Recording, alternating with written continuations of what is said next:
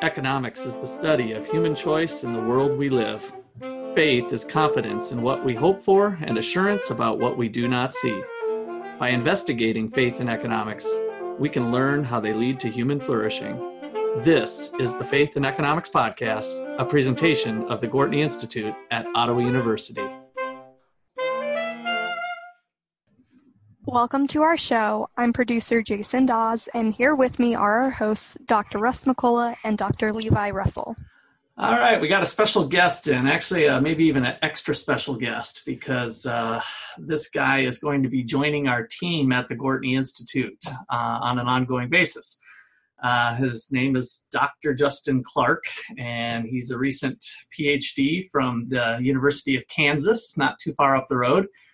He's been at Ottawa University for how long was it, Justin? 3 years? This is my fifth year. Fifth year, wow. Okay.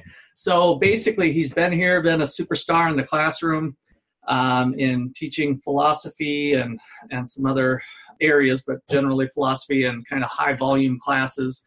And once he officially got his PhD, which was more recently, he was potentially going to be on the job market. And so I sought to try to bring him onto our team at the Gortney Institute, where we care about things that are philosophical in nature, and thought he'd bring an interesting angle for the Institute. So Justin is our guest today officially, but he will be a regular installment on the podcast as well, subject always to if we have different travel plans or whatnot. But Justin, it's great to have you. It's great to be here. All right, so today I pulled a article from the Institute for Faith, Work, and Economics. It was written by Dr. Ann Bradley, who was also a guest of ours a while back, and we'll probably have her on again here hopefully shortly. And so it's titled, Why God Has Created Us to Value Different Things. So the article gets into a lot of interesting areas that we've talked about off and on on the podcast. I wanted to hone in on this idea of subjective value. And I had the opportunity to hear Justin give a talk at an academic conference at the Mises Institute a while back. And he kind of challenged, he challenged the traditional view that economists have taken on this. And this is, in fact, where Ann is. And it's a bit of a gray area. I think we agree on things, but I think there was a certain way that philosophers had on valuation. So before we have Justin chime in here, let me tell you where we're going with this. So the economist traditional thought is that everybody values things differently, and that's what creates really demand curves and markets. And so when we look at the value that we place on a steak dinner, and the restaurant has a price tag of $16.99 for this ribeye steak dinner, if I go and buy that, that means that I value that steak dinner at least $16.99. In reality, all the people having that ribeye steak that night in the restaurant, let's just say there's 20 people, all 20 people have a different monetary value that they would place on that steak. But since we operate in a market where actions are voluntary, the fact that that person wasn't forced to buy the steak but did revealed their preferences and showed that they value that steak dinner at least $16.99. But in reality, I might have valued it at $25. Somebody else might have valued it at $30. These values could change over time. So if I was really hankering for some red meat and that night I valued the steak dinner at $30, if I go tomorrow night where I just had the ribeye the night before, maybe I only value the steak at $10. Like if they ran a coupon special that said, hey, $10 ribeyes tonight, and I might be kicking myself a little bit like, oh, I should have went tonight instead of last night when I went. But that could induce me because now my valuation on steak has changed from 30 to 12, but a $10 coupon might induce me to go to steak again. So our demands and our preferences can change. Economists believe that they're relatively stable over time, our preferences for red meat or whatnot, but certainly can change from day to day according to the law of diminishing returns, that the second steak dinner doesn't taste quite as good to me as the first steak dinner. And so this is important in a marketplace so that when we come to some sort of price, whatever that mechanism is, in the free market, it's going to be potentially consumers bidding for meals and restaurateurs offering meals for sale to cover their costs. So as that starts to become established and menu prices are there, subject to the cost of doing business, we now have this interaction of different types of value. And so that subjective value nature is what Dr. Clark pushed back on a bit. And so, Justin, what was your thought process there on objective value versus what I just ran through, that our values are subjective? So, my computer just crashed. Okay. So I've recently lost the document that I was looking at. Okay. But my contention is that we like to go straight from the gut here on the Wharton Institute podcast. So. Well, my contention is that values are objective. And I think that what happens in economics is the concept of subjective value is used in a couple different ways. And it's important to disentangle those kinds of subjectivity and to figure out both what economists are saying when they say value is subjective and what they ought to be saying when they talk about value. Okay. So there's a couple different kinds of subjectivity, and you can actually see that a little bit in the article that we read. She says something like, well, values are values for people that belong to people, and therefore value is subjective. So one way you think of subjectivity might be something like belonging to a subject. Okay. And that's fine, but automobiles also belong to subjects, and nobody thinks that automobiles are subjective. So another way you might think of subjectivity is something that is only available to a subject. Like only a subject can know whether or not something is the case. So typically, in an undergraduate philosophy class, we'll talk about something like pain here, physical pain. Okay. It seems like it's a mental phenomena that's really, you are the one who has access to your pain. And so that's kind of a good, the doctors say, on a scale of 1 to 10, how do you rank your pain level? Sure. That is intrinsically unique to the person, but yet doctors can get a sense of what that means, even though people's pain tolerances, we can't compare across people. No, yeah. And doctors, of course, will never tell you that they're going to inflict pain on you. They'll just tell you, be ready for some pressure. There's going to be a little pressure. Yeah. So I think there's a couple different questions here. One is, what is the ontological status of economic value? Oh boy, here we go. Ontological. Let our listeners know what that means. So ontology is just, kind of what kind of things there are. Okay. And what is and what is not? Yeah, another way to phrase this question might be something like, is economic value real or not? Uh-huh. And if we're actually going to answer that question, we need to know what we mean by real also. Another question is, what is the source of economic value? Where does it come from? A third question is, how is economic value apprehended? So in other words, how do you come to know it? Yeah. Yeah, okay. And the fourth is, what is the status of the truth conditions of statements of economic value? Woo-hoo! This is where we get thick, folks. Status of truth conditions. Love it. That's quite right. That's why we brought this guy on. This is where we get to battle our brains. Okay. And so I think really, if we're going to talk about subjectivity, the antonym for subjective is going to be objective, right? Mm-hmm. And so if the question is objective or subjective, I think we ought to answer that last question first. What is the status of the truth conditions of statements of economic value? Are they objectively true or just subjectively true? And I contend that the statements of economic value are objectively true. Right. And that's the big statement right there, right? One of the ways you might think about this is something like the example used about buying or paying steak for a dinner. steak, the Mm-hmm. steak dinner. So is the steak dinner valuable to you?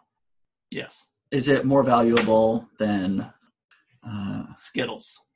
Skittles? What is it more valuable to you than $18 of Skittles? Or $18. $18. Just period dollars. Okay. You're right. Exactly. Yeah. So it's objectively more than Well, what the price was. and so a subjectivist might say something like, well, look, it's really only in, Russ is the only one who can determine whether or not it is more valuable, and it just purely depends on Russ's desires. Mm-hmm. But I don't think it does, and I think that, it's objectively true that the steak is more valuable to you than the discarded, that thing that when you pick up after your dog. I just think it's objectively true that it's. Are you talking about a poop bag, basically? Yeah. Now? Okay, Filth. we're going from steak dinners to filth. Okay, got it. And this idea that there is some kind of blurriness around the margins, and that therefore the measurement is purely subjective. Look, just because we don't have an exact ruler doesn't mean that the quantities that we're trying to measure can't be objectively greater or less than each other. So that might bring up a little bit of cardinal versus ordinal measurements. That's right? exactly what I was thinking. Yeah. So, and economists fall back on, with preferences, it's ordinal rankings, that we're able to rank bundles. We don't say that we have to have, some sort of measuring stick that's a ruler that's 2 inches, 4 inches, 5. That's cardinal measurement for our listeners. Whereas ordinal rankings, I think, is I prefer this to this. I prefer a steak dinner to a dog poop. And that's you're Yes. claiming that statement is objective. Yeah, and there is nothing wrong with saying that ordinal rankings are objective.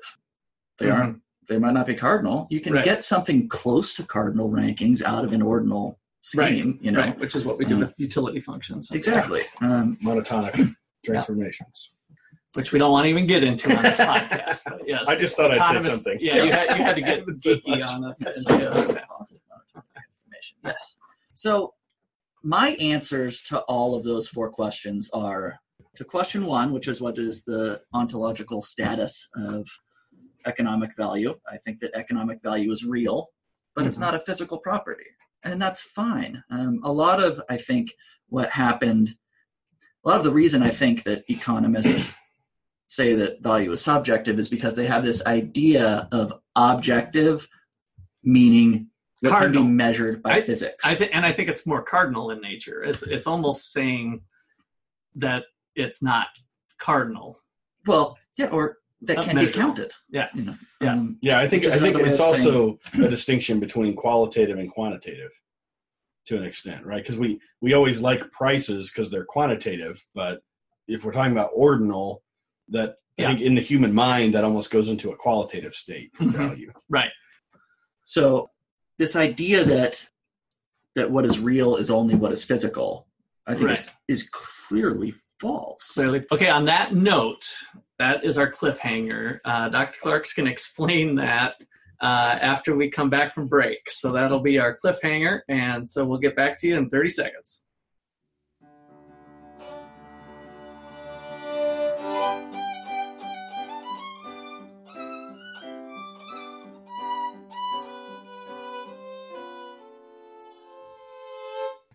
By 2030, the Gortney Institute will be known for its alumni, supporters, and participants who incorporate economic understanding with their faith in their careers, vocations, communities, and personal lives. The Institute will be a nationally recognized source for knowledge and contributions to student experience, society's understanding of private and public solutions to poverty, and the overlap of markets, governance, and faith. Young audiences will look to the Institute for challenging and engaging education on faith and economics. Please visit our website at 123povertysucks.org. There you will find our events, blog, and our swag shop. Follow us on Twitter and Instagram at 123povertysucks or on Facebook at Gortney Institute for updates on our activities and research. The Gortney Institute at Ottawa University is the best place in the Midwest for students interested in freedom and justice and its impact on human flourishing, faith, and economics in action. If you or someone you know is looking for a college like that, contact Levi or Russ today.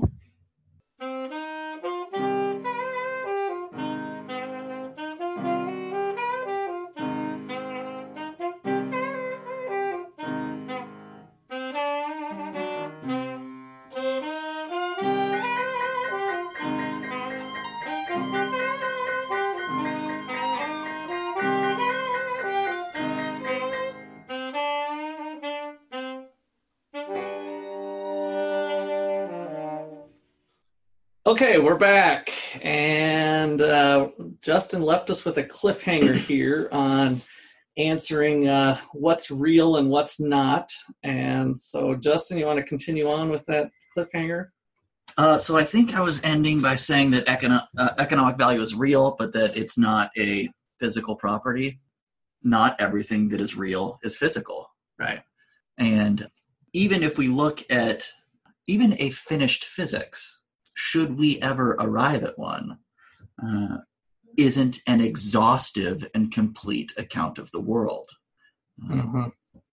So expand on finished physics, because that was a new one for me the last, I don't know, not too long ago. So we have, in physics, there are two theories currently, and I mean, they both seem to predict the way the world works. So we have the quantum theory and relativity theory, and they both work at, different levels. But they are mutually incompatible with each other. But yeah, we haven't proven which one's right. Well, I mean, we don't have enough evidence, nor maybe can we, but I guess that's yet to be determined. So when people say things like, well, physics is the true account of the way the world is, right? You have to say, well, what do you mean by physics? Do you mean our current physical theories? Because that can't work. There's a contradiction there. I mean, but quantum theory implies that there is simultaneity, objective simultaneity, and relativity theory implies that there's no such thing as simultaneity. Mm-hmm. So then you might say, well, actually what I mean by physics is what physics will eventually come up with. Mm. And then you go, what do you mean by that? And they go, well, I mean the theory that, will correctly describe the way things are. And then you go, okay, then you just told me that the theory that correctly describes the way things are is the theory that correctly describes the way things are. And that's, I love which is correct, but it doesn't get you anywhere. Yeah. So, and then there's also a bunch of things that drop out of a finished physics as we currently have it. Hartree-Field has an article, I think, called Physics Without Numbers. Colors drop out of a finished physics. People, your mother, all these things that we care about don't seem to show up in a finished physics. Right. Okay. And then there are also whole domains like math, the numbers themselves, the integers. Right. They aren't physical, and yet the truths of mathematics are as objective as can be. Mm-hmm. So there clearly are domains that aren't part of physics that do have objective truth conditions. And my contention is just that economic value is one of those. It's one of those categories, yeah. And so that's my answer to the first question. The answer to the second question is that the source of economic values, or where are they? They're properties, so they're properties of objects, and values as properties don't have to be located anywhere. Properties aren't located anywhere. Objects are located places. Mm-hmm. And so values as abstract objects aren't anywhere. Abstract objects don't have any location. They neither come from nor go anywhere. And the same is true of, weights and measures. Where are the pounds? Mm-hmm. Where are the inches? Inches aren't anywhere. Mm. Things that are places are however many inches long. So then how do we apprehend value? My contention is that value is apprehended via intersubjective conversion and exchange. So it's in markets. Love it. Right? And one of the things that I think I heard the word exchange in there somewhere, so that's got to get into trading maybe. Yeah, this is internal exchange of how many of this I'm willing to give up to give something else. Yeah, and one thing I think that kind of is different from what economists traditionally say here is that I think that you can actually learn things about your own values when you go to do exchanges. You learn not only what somebody else values, but you can learn about your own values too through being given the chance to exchange something for something else.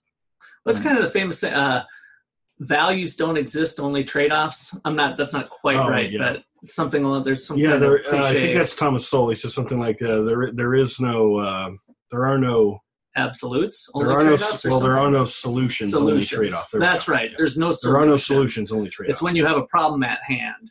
Should I do this or should I do this? Well, what's the solution? Well, there's no solutions. There's only trade-offs, some of which might be better than others. Right.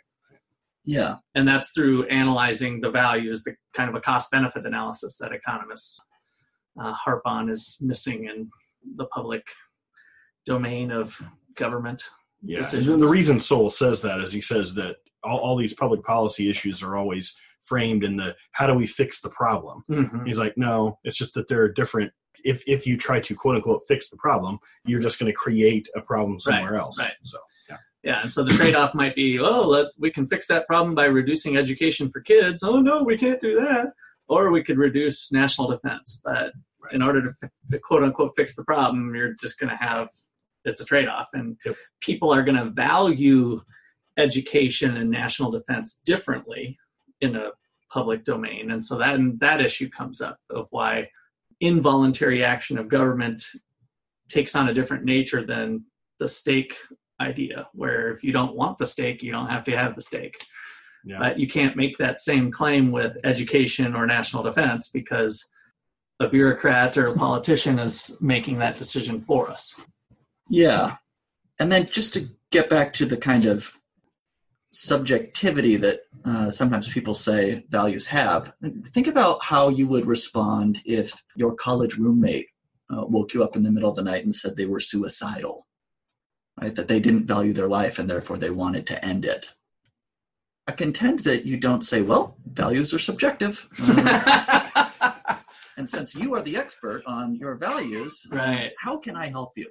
You must know best for yourself. What you think is that this person is making a mistake. They currently don't value something that ought to value. Yeah. See, I think this is where we get into all kinds of problems with like the distinction between value and price. Price is certainly an economic, something we deal with in economics, right? It arises out of an exchange. But value is so laden with morality to it that I don't think you can just create two categories of value. And I think I think where I disagree the most with Dr. Bradley's article is, she makes this analogy to like different types of food you can have for breakfast, right? She's like, well, maybe you might value Eggs Benedict more than pancakes or something like that. And it's like, this is a problem I've had for a long time, is that in economics, we have this shorthand where we say the goods are the physical things themselves, but they really aren't, right? And it throws off marginal analysis and everything. Like, for instance, if you have a recipe for a cake and it calls for 4 eggs, well, what is the marginal unit, right? Because normally we would say that, like, well, the first egg is the most valuable egg, right? The reality is none of the eggs are valuable unless you have all 4 of them, right? So the reality is you have to have all 4 eggs to make one cake, right? And so the unit of analysis is not one physical egg. I mean, who cares, right? It's those 4 eggs. That's the marginal unit. And it's the same thing with the breakfast thing. Right, which is doable, I think what I'm hearing you say. The 5th egg has 0 value to that cake. Sure, but assuming it'll ruin it or whatever. Right, but it's not like the first one has more value than the second one, right? Like there is just one unit there. Yeah. Because the analogy is I get you. Yeah. If you had multiple uses for those eggs, then you can talk about the sliding scale. But the other thing, so what I get from this is like, well, okay, what you're talking about, these 2 physical entities, right? Eggs Benedict and pancakes. Well, they both have nutritive value, right? So that's where the term value comes in. They both give you nutrition and they both give you some kind of pleasure for eating them, right? And that's where we talk about utility. But neither of those 2 things are quantitative at all, right? They're qualities. They're qualitative things in our head. And just because some price arises out of the exchange, because I have, I guess, different sort of preferences for one of those qualities, I guess to me it's like there's too much of overlap between the economic and the moral here for me to always say that it's the economic one that wins, right? I was totally with you until that last part. Well, it's just, I guess what I'm saying is like, to me, it's like we get value from things from having a way of seeing the world, right? We have a worldview that gives us a morality, right? So maybe this is a faith and economics podcast, and we're all Christians here, I guess, and so we have a Christian worldview that colors our interpretation, right? And that's how we have value for we assign value to things that way. But the price in the market could be completely distorted from the actual value. Okay. So you're saying that again, I always like to not make the word it's the economics of it like finance. But I think I see what you're saying is that your value that you place on it, that I said my steak dinner is, I value it at $30, actually could have more moral and other considerations into that value, however it was made.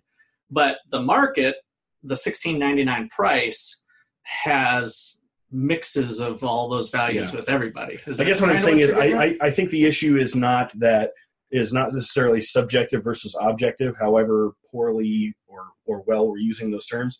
I think it's qualitative versus quantitative, because in other words, when we say value and we mean the price, I just don't think those two things are really the same thing.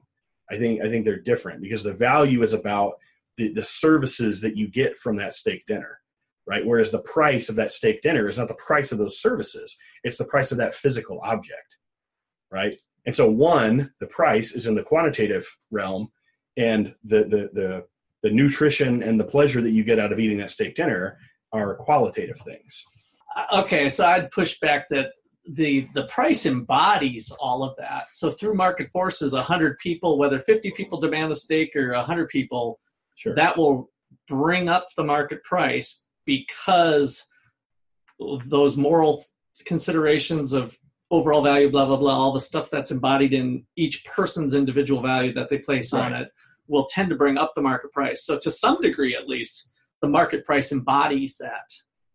Right. But along with all the costs on the seller side. I would say that it represents it, but maybe not embodies it, but it represents it in the quantitative. At least partially. Yeah. Right. Yeah. But I think the problem is, so like maybe a steak dinner is completely amoral, right? Let's say it is. Okay. But when something is a moral question, right? Like let's say a steak dinner in India, in heavily Hindu places, that steak dinner is immoral. Or if Russ says, hey, Levi, can I borrow your pocket knife? I'll pay you $2 to rent your pocket knife. And then you said, I want to go kill somebody with it. And it's like, well, okay, there's a price there, right? You could say that, there's a market for rental of knives, but, there's definitely some moral content there that's not being included in that $2 price of me, lending you my knife. Mm-hmm. So can I jump in here and say what I think might be Levi's point, and then respond to it a little bit? So you might be saying something like, we are kind of confusing value by, when we say value, we're talking about price. I have a wider conception of value, and merely talking about the price as if it were this wider thing, value, is not fair. Leads to all kinds of problems. Is that kind of what you were saying? Sure. Okay. So I 100% agree with that. I will go one better. I think that values, there are values even broader. I think, consistency is a value that we have, and it's a value that even any theory has to have. Mm-hmm. Right. So I think it's actually impossible to separate values from beliefs.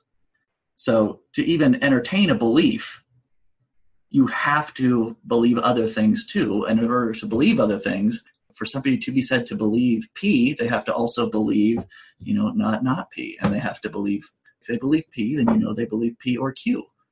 And so one of the things that I think happens is sometimes people try to describe economics as a value-free science.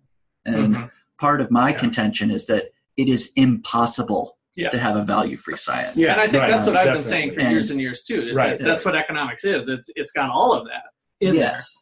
And this is also what Levi said when he's talking about, we have the kind of values we do because of the culture that we live in, and because of the kind of beings that we are. We have that kind of shapes the values that we have. The steak gives you a certain amount of nutrition because you have a certain gastrointestinal system. And all Yeah, that. exactly. And and there's a reason we prefer eating steaks to eating bags of hair. There's Your examples are so ridiculous. and then one of the things Russ was saying is about, well, in a market, we want prices to kind of reflect values. Yeah, we do. That's one of the things we want our institutions to do, is have markets that reflect our values generally. We don't want murder for hire, drone murder for $11.50. We think weekend special. Yeah. Even if that is somebody's comparative advantage. Yeah. Right. Yeah. Well, and that starts to drill down on having the Constitution and protection of property rights and a proper rule of law and how society's organized, that my actions won't infringe on your actions. But we start to get into murders and stuff like that. Right. But I think the thing is and this has something to do, I think, with Edmund Burke that posed this issue is, do markets create moral societies, or do moral societies create markets that they like, that have characteristics that they like? And I think one way to think about what you're saying is that markets are just this thing that exists, right? And that we have, governments to kind of, manage them. But I think it's actually the other way around. I think it's, we have societal institutions that end up forming markets that have certain characteristics, right? Which to me boils down to the humans that are involved in the market, though. Sure. That's what I always say. Because I think the markets are going to exist. It's just a tool. Markets aren't moral, people are. So if you've got immoral acts going on and they're exchanging sex and drugs and murder or whatever, it's not because the market made them do it. It's sin that made them do it. It's the people that are inherently in the market. The market doesn't care. The market's amoral. Yes, although they do provide incentives, right? Yeah, it's like if you allow, if the societal structure allows a market to operate in a certain arena, then the market is going to sort of drive everyone to a certain price, right? Or like a law. But if the incentives are such that there's big money in murder, and you like that incentive because you like money, and you go do the murder, that's on you. That's not the market. So markets provide incentives, but still boils down to it doesn't the person who's corrupted. Right. It doesn't reduce your culpability, but it might affect how much of it you get. Yeah. I think those are the different. Yeah, and that's different institutions on rule of law and other things that hopefully evolve from the people. And we still seem like we need a notion of virtue. Yeah, absolutely. All right, well, that looks like a pretty good place to call that one a wrap. Our first dovetail into some deep philosophical stuff, and it won't be the last time. We'll maybe pick our battles on when we allow Justin to throw out big words, but it should prove to be fun. So on behalf of the Gortney Institute at Ottawa University, we appreciate you listening, and if you like what you hear, please subscribe to our podcast, and it'll be automatically downloaded to your folder, and that helps us keep momentum. And we do have a little donation button on our website, as well as being willing to hear from you with questions that you might have that we can tackle in future episodes. So other than that, on behalf of the Gortney Institute, be fruitful and multiply. Thanks.